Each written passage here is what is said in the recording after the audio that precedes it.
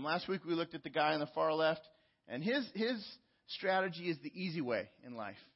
He takes the life of ease is what he's wanting. And honestly, many of us in this room would probably identify with one of these first two fools, if not tendencies of both. But last week, a number of folks came and said, man, that really hurt. Because as we looked at the life of ease, it hurts because I know that's where I struggle. And I feel that same way when it comes to the life of ease. The life of ease character on the far left, his name in the Bible, the Hebrew name is Kasil. And so it's where we get this idea of the easy way strategy. Tends to be something that men struggle with, but it's not exclusive to men alone. You might be a lady here and you struggle in the same way with this, just wanting life to be a little easier. And so taking a passive approach in life may be the struggle that you face. Motivation and keeping a firm grip on your responsibilities. Those are the things that we struggle with if we struggle there. This character we're looking at today, this lady who's out front, kind of takes a more reactionary approach. This isn't something that only ladies struggle with. But as we look at the profiles, you tend to see some of the characteristics coming that emerge from this. And if you find that as we're looking at it, it gets very personal, then maybe God is showing you some things some areas He's wanting you to change and begin to address. It's hard not to see ourselves in the mirror as we study these things. So I want to encourage you, do not get discouraged as we look at this. And I'm going to go into painstaking detail again, describing this strategy. So let's pray before we go any further. Father, again, we thank you for this time, and I pray that you would speak to us through your word. And as we look at short, brief verses that highlight a way of life, a reactionary way of life, that you would speak to us, Lord, and help us to look in the mirror at anything that resonates with where we're at and where we're struggling. And I pray that you would protect our time against distractions and from those. And Lord, I pray that you would just allow us to really hear from you, to process what you want us to take away, and then to set in action some steps that you'd want us to apply to our lives. We ask you for your help and the power to change. And it's in Jesus' name we pray. Amen. When I was about 9 years old, I was a Cub Scout, and I was only a Cub Scout for a couple years. And during that time, I got patches, and I actually found or my mom, occasionally I show up to her house and she gives me another box. And I don't know if you've had this experience, but it's more stuff that they find that belong to you. And so there's another box, and in it was like my Boy Scout shirt. That wasn't even the punchline right there, My Boy Scout shirt, and it had like my patches and stuff. Well, there was a couple of events as a Cub Scout. One was like the Pinewood Derby, where you carve and race a car against someone else, and didn't do well on that one. It's a cool car, but it was way too slow, and so disappointing experience. And then another thing was called the Father-Son Cake Bake, and it was like an auction where you'd bake a cake. Why you do this with your dad, I don't know. That's the mystery. But So we baked this cake, decorated, icing, all that. And I've got this cake, and I couldn't find the picture, but I've got this picture of me holding this cake up with the arrow of light on the cake. And the arrow of light is this patch that you get, I think, or it's something you arrive at when you accomplish certain things. And so it's like the thing you're shooting for. So I decorate this arrow of light on this white cake with yellow and blue frosting. And I was just so proud of the cake that I made. And then I loved it so much that when it got auctioned off and sold, I threw a fit because I didn't want to part from my cake. I got so angry that I made my dad go and buy the cake back from the guy that bought it. He'd already bought a cake. And so now nobody had to teach me to do that. Nobody had to teach me to use this strategy to get what I want. And no one has to teach you to throw fits. No one has to teach you how to get angry and blow up at people and throw a fit until you get your way. Well, what I'm really describing, what I did, is really the basic strategy of the reactive way fool.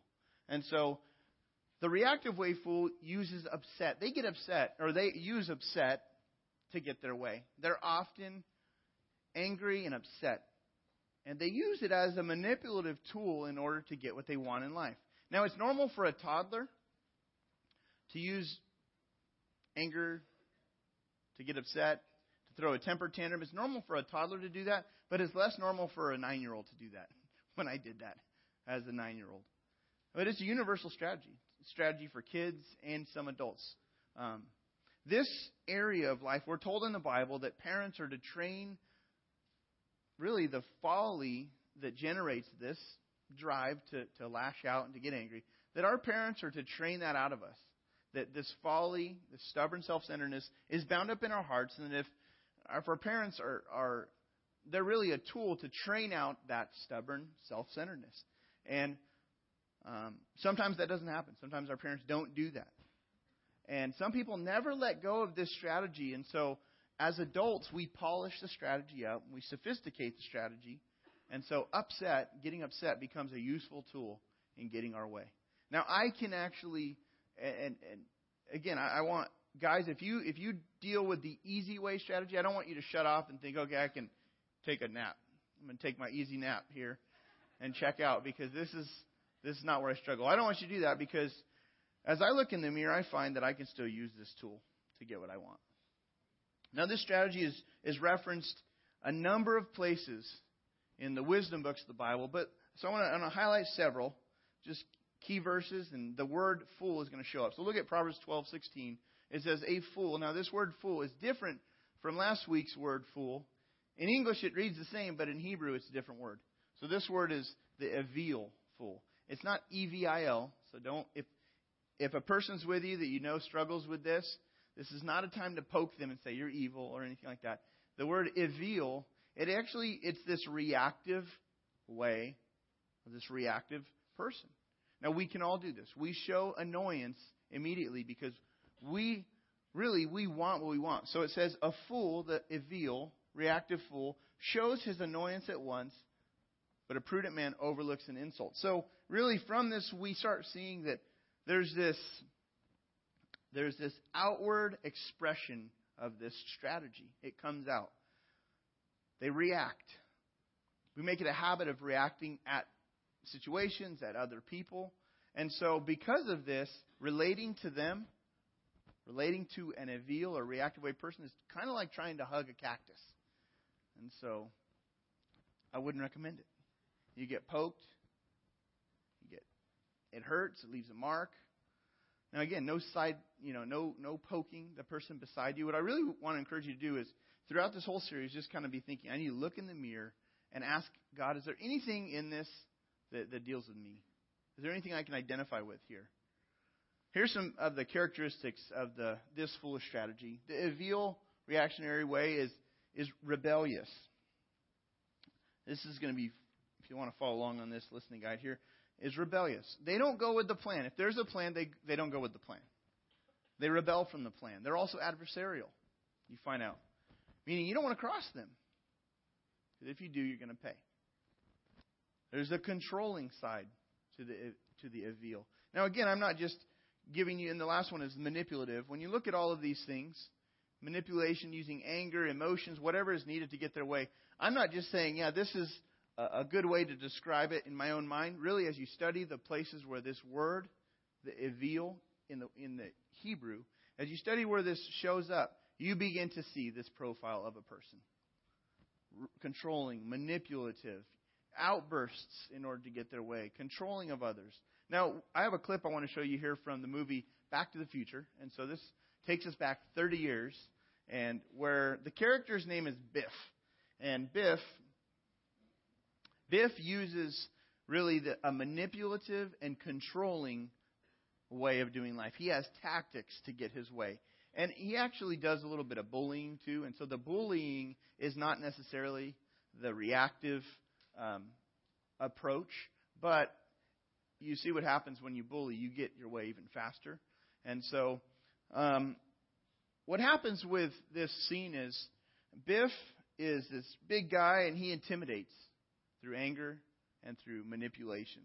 And so you've got a smaller guy named George McFly who he's picking on, and he basically who has to walk on eggshells. And this is really the reaction of the way that people interact with someone struggling or someone dealing with the reactive way strategy. So let's take a look at this.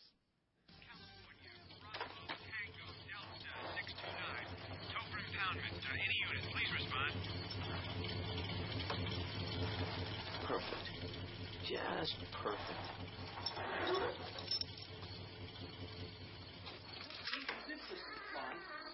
I can't believe you loaned me your car without telling me it had a blind spot. I could have been killed.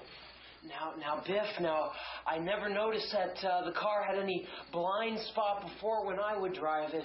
Hi, son. But what are you, blind, McFly? It's there. How else do you explain that wreck out there? Now, Biff, can I assume that your insurance is going to pay for the damage? My insurance. It's your car. Your insurance should pay for it. I want to know who's going to pay for this. I spilled beer all over when that car smashed into me. Who's going to pay my cleaning bill? And where's my reports? Well, I haven't finished those up yet, but, I figured since they were due till... Hello? Hello? Anybody home? Oh. Think, McFly. Think. I got to have time to get them retyped. Do you realize what would happen if I handed my reports in your handwriting? I'll get fired. You wouldn't want that to happen, would you? Would you? Of course not, Biff. Now, I wouldn't want that to happen. Now, I'll finish those reports on up tonight, and I'll run them on over first thing tomorrow, all right? Hey, not too early. I sleep in Saturday. McFly, your shoes untied. Oh. Don't be so gullible, McFly. Got the place fixed up nice, McFly. Hey, I have your car towed all the way to your house, and all you got for me is light beer?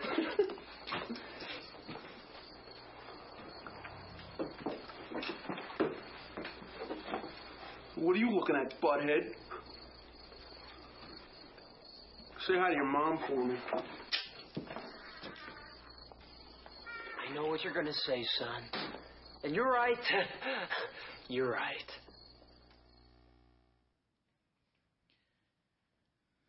He works for him, and so he obviously has to interact, but it's a pain to interact. And, Biff says, you loaned me your car without telling me it had a blind spot. So there's this edge of manipulation and control that he has. And then you add in the bullying, and it's a guy on a power trip. Now, the reactive way fool, they want to run the show. They want to run the show. And so what people do is they run away. People run away and begin to avoid this type of person, like the plague even. Here's a rundown of their approach in life. This is really a composite from Scripture. Look at these different things. When relating to authority over them, they follow reluctantly. This is not on your listening guide. You can jot these down if you like. But when relating to leaders over them, leaders in the home, leaders on the job, leaders in the church, in a team, they follow reluctantly. If it's not their idea, then it's not a good idea. They also choose goals for authority. So they choose the goals for their leader. At work, for instance, they come up with ideas that they think should be implemented and insist that the boss goes along with them. The same thing happens on teams and in church life, in small groups. You might have where there's a group leader, but then there's someone in the group who is choosing the goals for the leader. And if I ran the group, then here's how I do it. And so they start inserting how the small group should be run and making suggestions. But they're really not suggestions. They're insisting upon these things need to happen here. So they choose the goals. They pick goals for their leaders. Here's how you should lead in the home. Here's how this church should be led, or this workplace should be led. Another thing is they talk while the leader speaks. Which means whatever the leader's saying on the job is not important because they have a better plan anyways. So they don't need to pay attention. They talk. They're murmuring in the background. Now, with relationships in general, here's some things regarding them. They're unforgiving. If you cross them, that means you're going to pay. You're going to pay for it. Second, they decide what others ought to do. Again, they pick people's goals for them. And what happens is whenever we do that, whenever we start manipulating, pushing, and controlling others, people are disrespected. They may go along with our plans at first, but then they eventually just pull back from us. They're quick to anger. There's frequent arguments with them. Conflict, tension, and animosity follow the reactive way person like a wake behind a boat. You just see kind of a mess of conflict. They refuse to take responsibility for wrong. They don't clear things up. Don't ask forgiveness. Don't apologize. And then last, they refuse to listen to advice. So when you see all these places where this word comes up, this is a profile of how they interact with people. They don't get advice. They don't listen to advice. They don't ask for advice. Why is that? Because when you are a person who has everything figured out, then you don't need advice for your life. In fact, you start giving out a lot more advice to others. Sometimes it's not, it's unsolicited advice. But all of these characteristics add up to what we read in Proverbs 27:3. The impact of this is this. A stone is heavy and sand is weighty. There's this heavy weight, but a fool's provocation is heavier than both. It's a burden to relate to someone who is reactionary. Having them in a family, in a group, on a team, it weighs down progress. It creates an extra burden. It's like trying to ride a bike with a warped tire. It's just a bumpy road. And it's going to be rocky. The friction that they create slows progress down. It generates a tremendous amount of ill will in their relationships. And so having enjoyable conversations with this type of person is so difficult because, again, it's like trying to hug a cactus or get close to a porcupine. Everything we do gets such a reaction that it's just not worth all the drama. And so over time, people run away from the reactionary person. As the kids grow older, they start sneaking around mom or dad, whichever one's the reactionary parent. They sneak around them rather than having to deal with the overreaction. A boss who struggles with, if you're a leader who struggles with having a quick temper and reactionary side, then what happens is you don't get a clear picture of what's really going on in your organization. You don't get real-time information because your employees may try to steer around you. They want to avoid you because they're trying to avoid the next volcanic explosion and eruption. And so you don't really know what's going on because no one's really interacting with you. If you're an employee who is reactionary, then you tend to be left out of decisions. You're not included in conversations. You're left out of the decision-making loop and are marginalized on the staff because of this. And just over time, resentment builds more and more. Because what we find out is that this approach is like, if there's an animal to tie it to, like last week we looked at the animal, the possum plays dead. That's the easy way, is you play dead. You pretend like you're working, but you're not really working. And then when someone calls you on it, you get angry. This animal is the badger. And I want to show you a picture of the badger. Here's a cute little badger, right? This is called a honey badger. Okay? Would you want one of these as a pet? At this point, you're like, yeah. Looks like I don't know what it looks like, honestly. But, it just doesn't look that harmful right there. But here they are. Here's a honey badger baring their teeth. Now, these animals are about the size of a cat, but they can take down a grizzly and a lion. You can find pictures and video of lions and grizzlies not messing with the honey badger. And many other animals just staying clear of the honey badger because, again, relating to this type of an animal or this reactive way strategy in a person, it causes us just to want to avoid this person altogether. I don't want to go down that road if there's a honey badger down there. I don't want to walk down that aisle of the grocery store because if Biff is on the other end and you have a lot of interactions with Biff, the reactive way person, you see him and you're like, oop, going to Food for Less. I'm going across town. Here's a great scene from Everybody Loves Raymond, where everyone in this scene kind of tiptoes around the mother-in-law, who happens to be an Evil, a real strong, reactionary mother-in-law.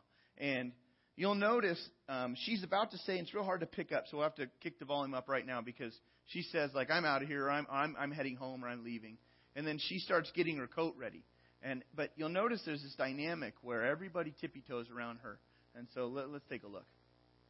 I think I'll straighten up. Hey, Chris and his dad are outside, and he asked me to get his keys for him. It seemed like he didn't want to come back inside. Well, I don't blame him. It was kind of a nightmare. Oh, yeah? Did your mother come over and make things worse, as usual?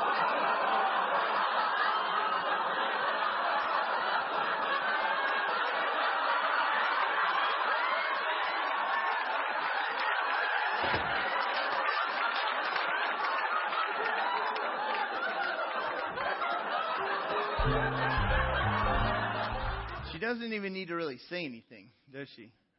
Because she has a reputation. And with the reactive person, it's the elephant in the room. Everyone knows you don't want to set this person off. Now, this strategy has a tremendous negative impact on the people who choose it as a way of life. It ricochets. It starts wounding more and more people over time. And long-term problems and damage comes to those who are committed to this pattern. So a full commitment to this strategy, you're inviting long-term hurt. Here's some of the specifics of that. In fact, plans keep falling apart on them.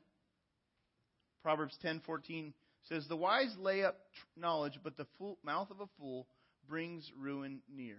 Now this fool, again, that's the Evil. The reactive way fool, their mouth, it brings ruin near. They're trying to build something, but everything they try to build gets ruined. They can't, it's nearly impossible to put a life together. Plans are just failing and ruined. Also, another interesting thing in Scripture regarding the impact of this strategy is this. Sickness is associated with this foolish strategy. There's a physical consequence to living this out long term. Sickness. Psalm 107:17. Some were fools through their sinful ways, and because of their iniquities suffered affliction. I'm not exactly sure why there's this physical consequence of sickness, but this strategy, you can trace it in several places where you see a connection to sickness and the Evil. Imagine, though, the long-term cost of stressing out, trying to control people. I think that's where the tie is. When you're trying to control other people's lives through reactions and anger and manipulation, when you're trying to really run the world and be the ruler of your world and other people's lives, it is extremely stressful and tense for you. I want everybody here for 5 seconds, don't hurt yourself, but for 5 seconds, tense up your body for 5 seconds. Just whatever you got to do. Flex, just tense your body up for 5 seconds. Ready? Tense up. 1, 2, 3, 4, 5. Now release. Now think about the impact of just trying to control and be in control of everything over decades. Just think about that. First service, I tensed in a certain way, and I pulled my back out a little bit, and I hurt myself. So I'm like, I see the results of sickness. I see how this could build in me. Because when I'm trying to, and I've done this, to where I'm so anxious and stressed out about something, to where I'm not able to relax. I'm not able to get rest. There's no refreshment. Now, in the Bible, there's multiple references to that health issue linked to this strategy. Another thing is, rather than family and home growing stronger, they're torn down. You want to build a home, you want to build a strong home and a healthy home, this undermines that. Proverbs 14:1. The wisest of women builds her house. So there's one person who does life God's way. That's the way of wisdom. They're building a house that stands firm. People are blessed. But the opposite, with folly, but folly with her own hands, folly is giving a name to this character, with her own hands tears it down. Her works, her efforts, her words, her actions, her control is undermining and tearing down the home. Now, the image for this series shows this lady here, and you could see this kind of adversarial, you don't want to cross me expression on her face. It's controlling expression. About 10 years ago, this artist who drew this, who's a friend, he drew this character in a different way. He drew it out to reveal the full-grown reactive person over decades of doing this. And here's the picture. This is in his mind. Now, he's an artist, and this is how he imagines what will happen. It's a repulsive picture, because a pattern like this can become such a part of a person, they don't even realize the impact it's making on themselves. They're having trouble with health, trouble with relationships, on and on and on. Now, guys, again, don't let yourselves off the hook just because the two photos were ladies, and you might be like, is that really a lady? But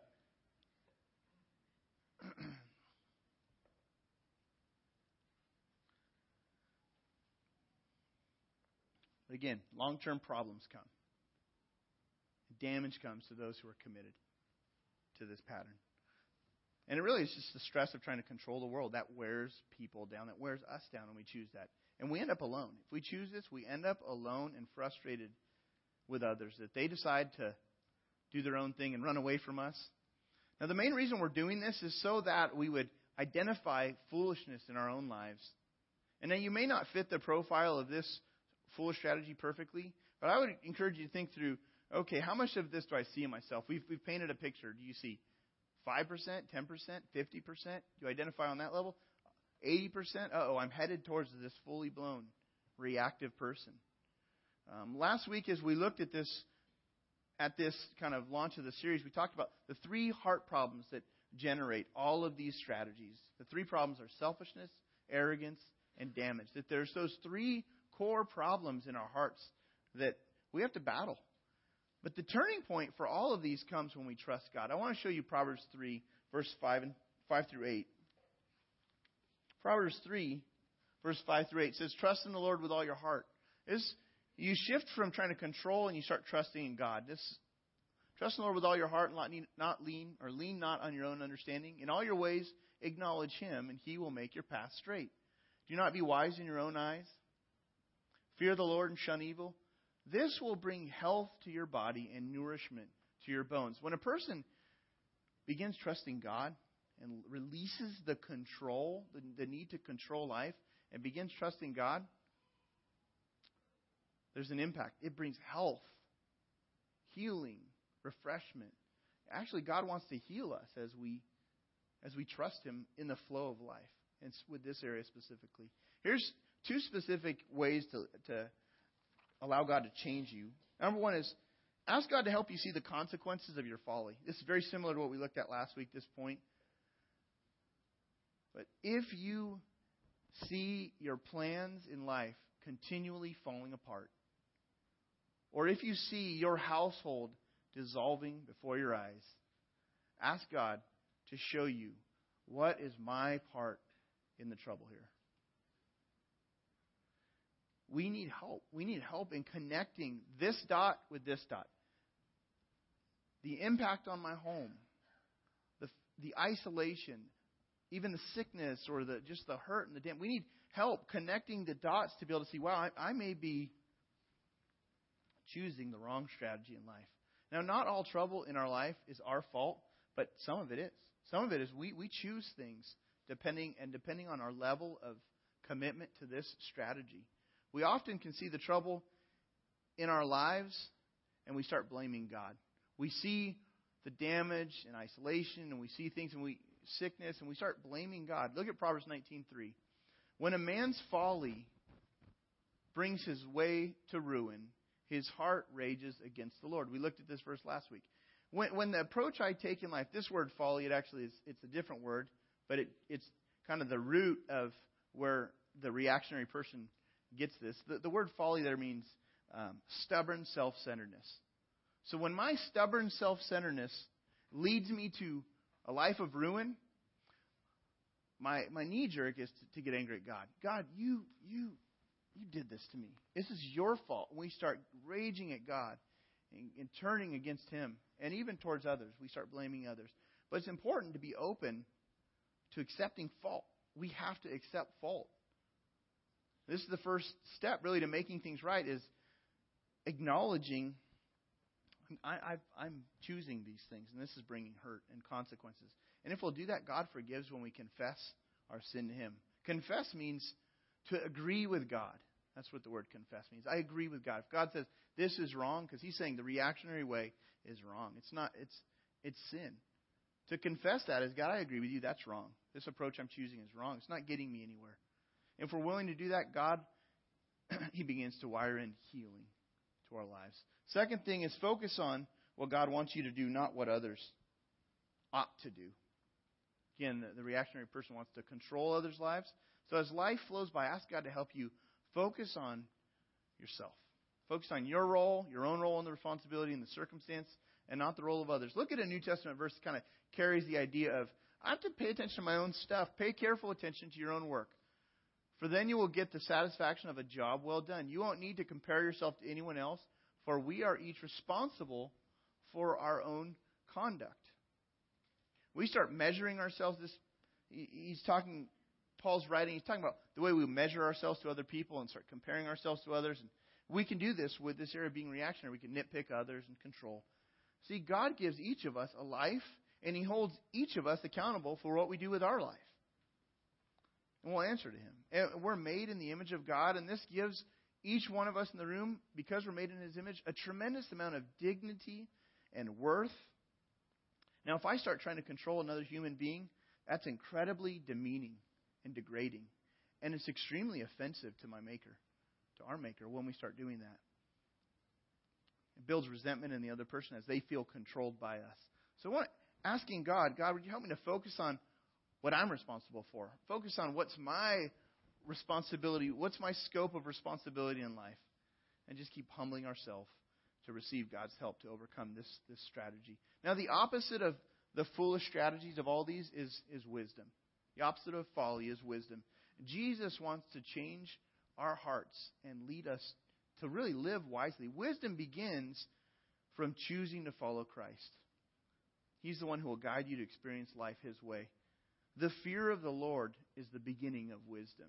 And so the fear of the Lord is a point where we break through doing life our own way. We punch through into life on God's terms. When we yield to Christ as Lord, that's the New Testament idea is that Christ being Lord. The Old Testament idea is to fear Him. It's to take God so seriously that we do life His way. We believe He's real. We don't play around. We believe God is real and true.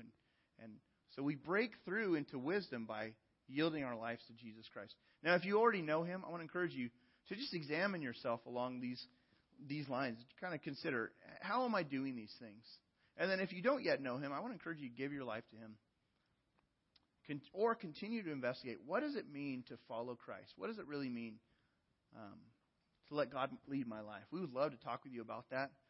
Our staff will be at the guest and information table. If you'd like to talk with any of us, you can certainly come up and do that.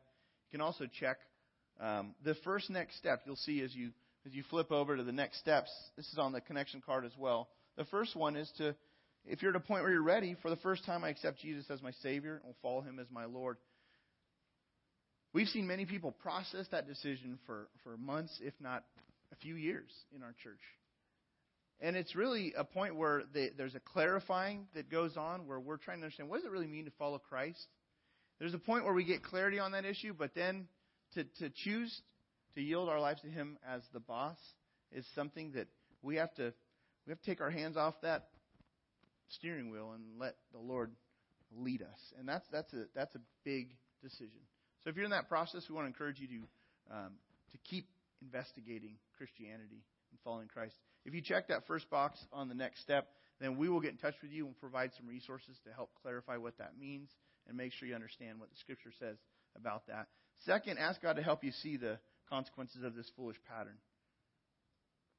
Sometimes, again, we're so ingrained in our lives that we fail to see the pain that we're causing.